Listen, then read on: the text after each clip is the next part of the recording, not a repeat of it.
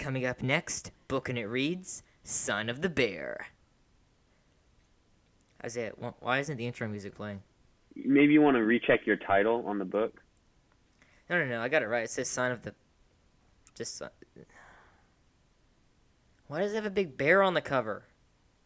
Coming up next, book and it reads, Sign of the Beaver.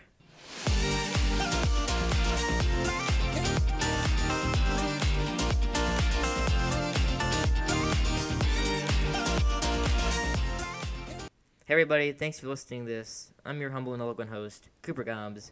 Again, really sorry about last week. Keep the apology part, but basically scrap most of the update part. We are going to release every week still, but it's just going to be a little bit shorter and sweeter. But pretty much everything else from the other episode looks the same. So let's get into meeting our panelists. Joining me today, we have 3 panelists. Matthew Killingsworth. Howdy. Tanner Lewis. Hello. And Isaiah Resky. Yo. Yo, gentlemen, how are we doing today? Pretty good. Great. Pretty good. Yeah, it's fun. First time we've been recording together for it's been a couple weeks. Yeah. Yep. Are we all pumped? Yeah, I'm excited about this one. Yes. It was nice having a little break, though, and going out of town. Oh, yeah. How's everybody's respective vacations or staycations? It's good. Till school started. Yeah, no. I mean, I think I just said that I enjoyed it, but... Yeah. Tanner, what about your staycation? It's been filled with school, therefore fun. Yeah. Hey, I like the enthusiasm there. I like the enthusiasm. Alrighty, let's get into the book. But first, Matthew, you said that you have some background on the author, Elizabeth George Spear. Hit us with that. Yeah, so Elizabeth George Spear was born in Massachusetts on November 21st, 1908. She wanted to be a writer her entire life, but she never started writing until after her college years at Smith College, and also after she raised her kids. In the later years of her life, she wrote Sign of the Beaver, as well as Calicto Captive, The Bronze Bow, and The Witch of Blackbird Pond, of which the last 2 are Newbery Medal Award winners. Also, for her substantial and enduring contribution to children's literature that was quoted, she received the Laura Ingalls Wilder Award in 1989. She sadly died just 5 years later, but not before she has left her lasting mark on children's literature. And that's about all I have. Nice. So she didn't write any of these books until after she was in her 40s or 50s? Yeah, right? After she had finished raising her kids and they had moved out. Gosh, that's pretty cool. So, I wrote this in the script as optional. Do you want to just kind of explain the kind of plot of the book? Let's just do the basic plot. We won't go deep. So basically, actually, Isaiah, why don't you give us the overview of the book? So basically, it starts out with this kid and his dad, and they're out in the wilderness with a cabin. They're building the cabin and getting it ready, and the dad leaves the kid over there to take care of it while he goes and gets the rest of their family. How old is this kid? He's about to turn 13. He's 13 for the second half of the book. His name's Matt. I like that name. Alrighty, Tanner. Yeah, this is an interesting book considering all the Indians. Hey, spoiler alert, Matt meets some Indians. What did you think of all of their kind of, the kind of theology of the Indians? Would you find that interesting? What is kind of that? I thought it was a bit, let's say this, slightly disturbing just because it's not biblically based religion that they practiced, and just how God-forsaken it was. Yeah, there's definitely some disturbing stuff, especially later on we'll talk about. So, any other opening thoughts, guys? So, Isaiah, what do you think is the theme of this book? The overarching theme? I guess it would just have to be, saying that this kid finally he's turning into a man, his dad's trusting him more. Like that. Yeah, coming-of-age story. Yep. Especially this book. Yeah, this is really just a coming-of-age story of the book. So, Coming up next, we got a new segment called Better Than, Worse Than. Hope you guys were prepared for this. So in this segment, we're going to take this book and compare it to two similar books. We're going to say this book is either better than this book, or actually better than this book, and it's worse than this book, though. So who wants to go first? Okay, I thought of some earlier when I was reading through the notes. So to start it off, I'd say it's better than The Witch of Blackbird Pond, which is the other Spear book that we almost had to read. Yeah, no, it's definitely better. Yeah. But I will say another Spear book that I think is better than this one is The Bronze Bow. I think The Bronze Bow is better than this one, so I guess I would say that The Sign of the Beaver is worse than The Bronze Bow. Yeah, I'm gonna have to agree with Matthew on that. All right, I'm going to say that this is better than The Calico Captive, which is another one of her books, and I think this one's just written better. But I'm going to say this is worse than My Side of the Mountain. That's just a really great kids book. I really like that one. I really recommend it. It's a good read aloud book. Anyway, so how about somebody want to try to explain the drastic change that the main character Matt went throughout the whole course of the book? I can talk about that. So basically, at the beginning, it starts off him and his dad had just moved from the city, city where he went to school and where they lived, more like how city people lived back then. And that's where his sister and his mom and their newborn baby brother or sister still are at the beginning. And so they're having to learn how to work like out in the wilderness by the forest, and they're having to cut down trees and build a cabin and start cornfields and start fishing and hunting for food and stuff like that, and learning how to use a fire to make different types of food. And so that's a big adjustment for him at the beginning, but we don't really get to see it because we kind of started off right after he moved from the city.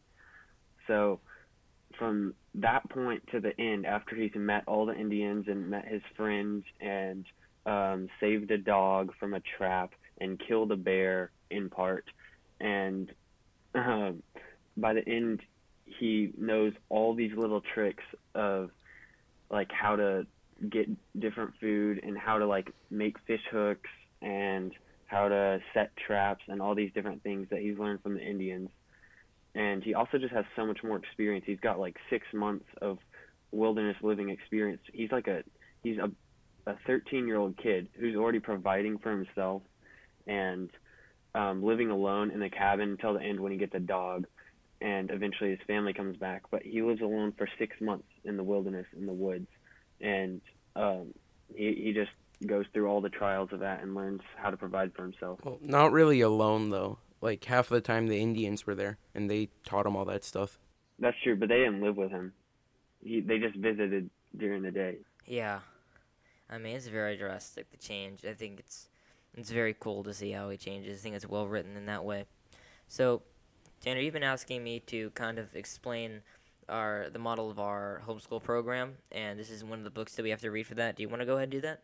Okay, so for all of you listeners that do not know, me, Matthew, Cooper, and Isaiah are all classically homeschooled. We will... So for all these books, this book is one of the books that we've had to read for school. And we will basically read through this book, and then we will write a persuasive paper on why a character in this book should have or should not have done something in this book. For all of you who are interested in our school model, you can go to... you can look up cc.com or Classical Conversations, and you will definitely find the way that we do school. Yeah, shameless plug there. Yeah. No, it's really cool because it's kind of the school model is kind of part what inspired us to do this podcast, I think, and just the way we think about books and the light of what the biblical truth through which we see them, kind of thing. So anyway. Yeah, make sure to check that out. So, if you were today be put in Matt's circumstances, how scared would you be? I don't know that I'd be scared. I'd probably be nervous, but I don't know. That's a really hard thing to think about. Why wouldn't you be scared, Tanner? I don't know. Something just about being away from people that would make it feel more safe. So I think it's just having the animals and having to fend off bears and such that would be the scary part. But I don't know. That would, You just kind of enjoy being away, wouldn't you? yeah, kind of. It would definitely get lonely after a time, as in the book with Matt. I think I would enjoy it too, but I think what would scare me the most is my lack of ability to create traps and snares out of like random stuff I found in the woods and be able to get food and fishing from like hooks that I made out of twigs and worms that I found in the ground. I just don't think I'd be able to do that as well as he does, and know it as well as he does, and obviously as well as the Indians do. So I would just be worried that I wouldn't be able to get enough food for myself. Matthew, to go on what you were saying though, but you will have to also like learn all that. Like you'll be forced to learn it and be good at it. It's not like he had a choice to be That's bad true. at it. I just mean like right at first. Like I just hope I could, support myself long enough until I could learn it. True.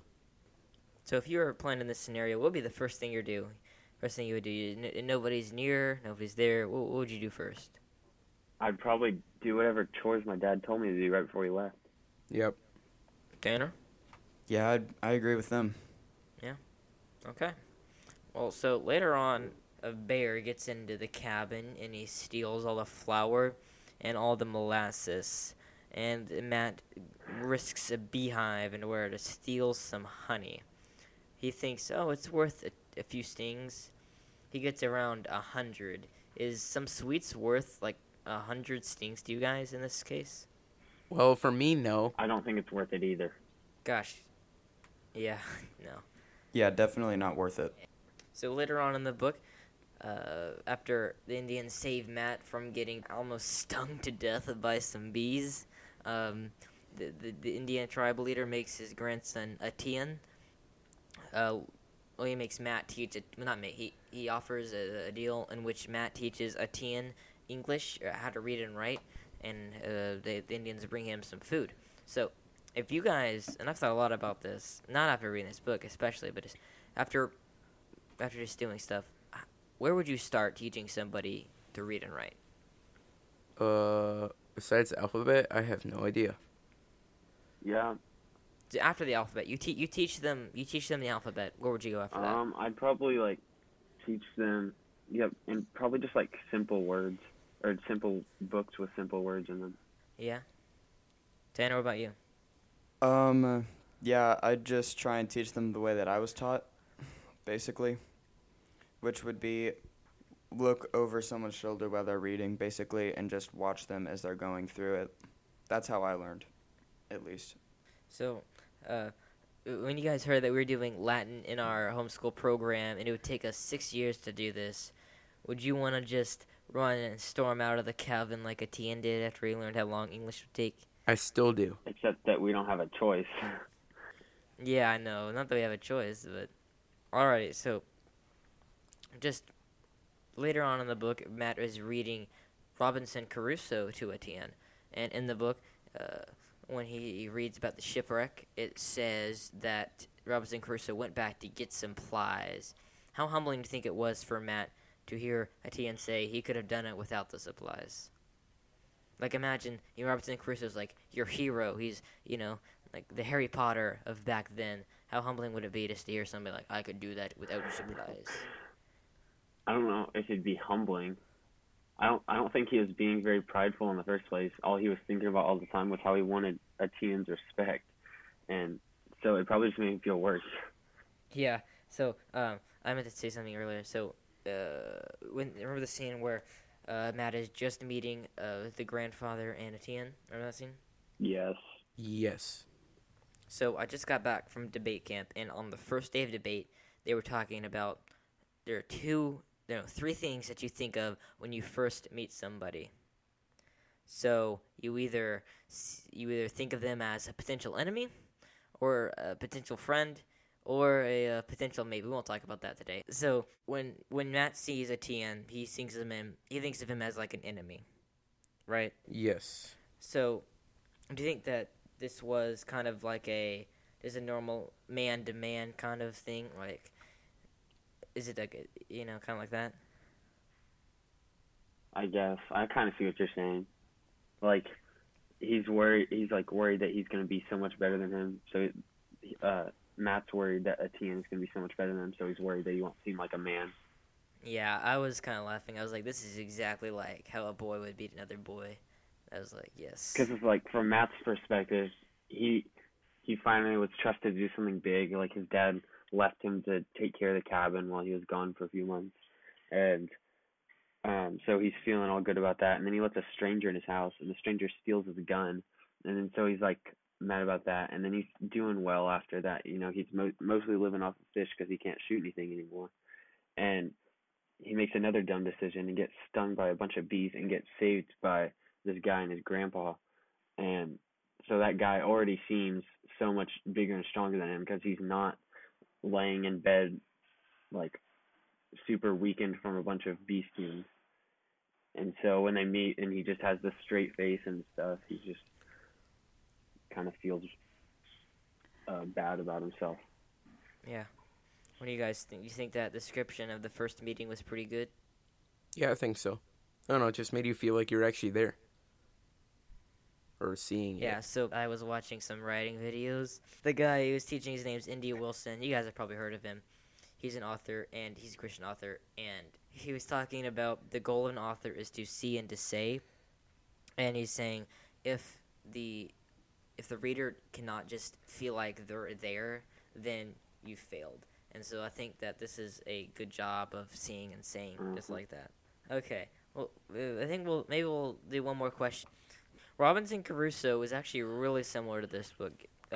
You guys have all probably got the basic plot of Robinson Crusoe down, right? Yes. Imagine Swiss Family Robinson with one man. Oh yeah. So it's really similar, right?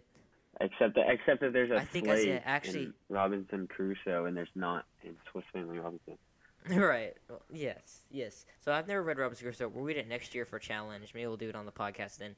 But I think it's really clever of her to kind of compare Robinson Crusoe to Sign of the Beaver as like a main piece of the story. So for the listeners, basically when Matt is teaching a Tien to read, a Tien doesn't really like it. He only likes when Matt reads Robinson Crusoe to him.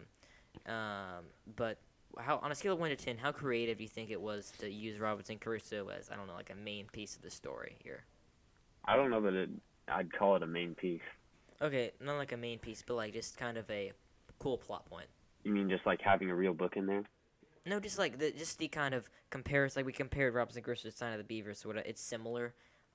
Like how kind of cool is it to kind of see it compared, like in the book actually? How about a 6? Matt doesn't give it many points. What about you, Tanner? Isaiah, you gonna give us some more points? I'll go with a 7. Isaiah's feeling generous today. I like it. Tanner? I'll one up that. I'll give it an 8. Hey. Yeah, I'm probably gonna give it an 8. I won't give it a 9. I don't know. I think that's pretty cool, just to kind of compare it like that. Yeah, that is really cool. So, I think that'll be our last question today, and we'll do some donor shout-outs. So, Matthew, if somebody wanted a donor shout-out, what would they want to do? All our listeners should know by now, but they would go to patreon.com/bookinit and click any of our 4 donating options.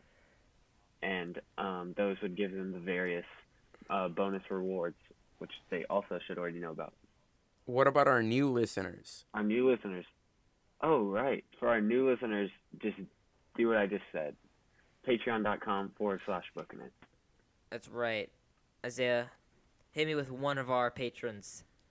So, one of our patrons is Cooper's grandpa, Van Peppy. Thank you. Shout out to you, Van Peps. Tanner, who's our other person? Lizzie Padilla. Shout out to you, Lizzie. Yeah, Lizzie, thank you so much. And guys, if you can't support us for whatever reason, though, we would really all appreciate if you could. Please, on whatever platform you're listening to, rate and review us. give us a good 5-star review for us. We would really appreciate it. We put a lot of work into these. Matthew, this was a goodbye. This podcast is for you.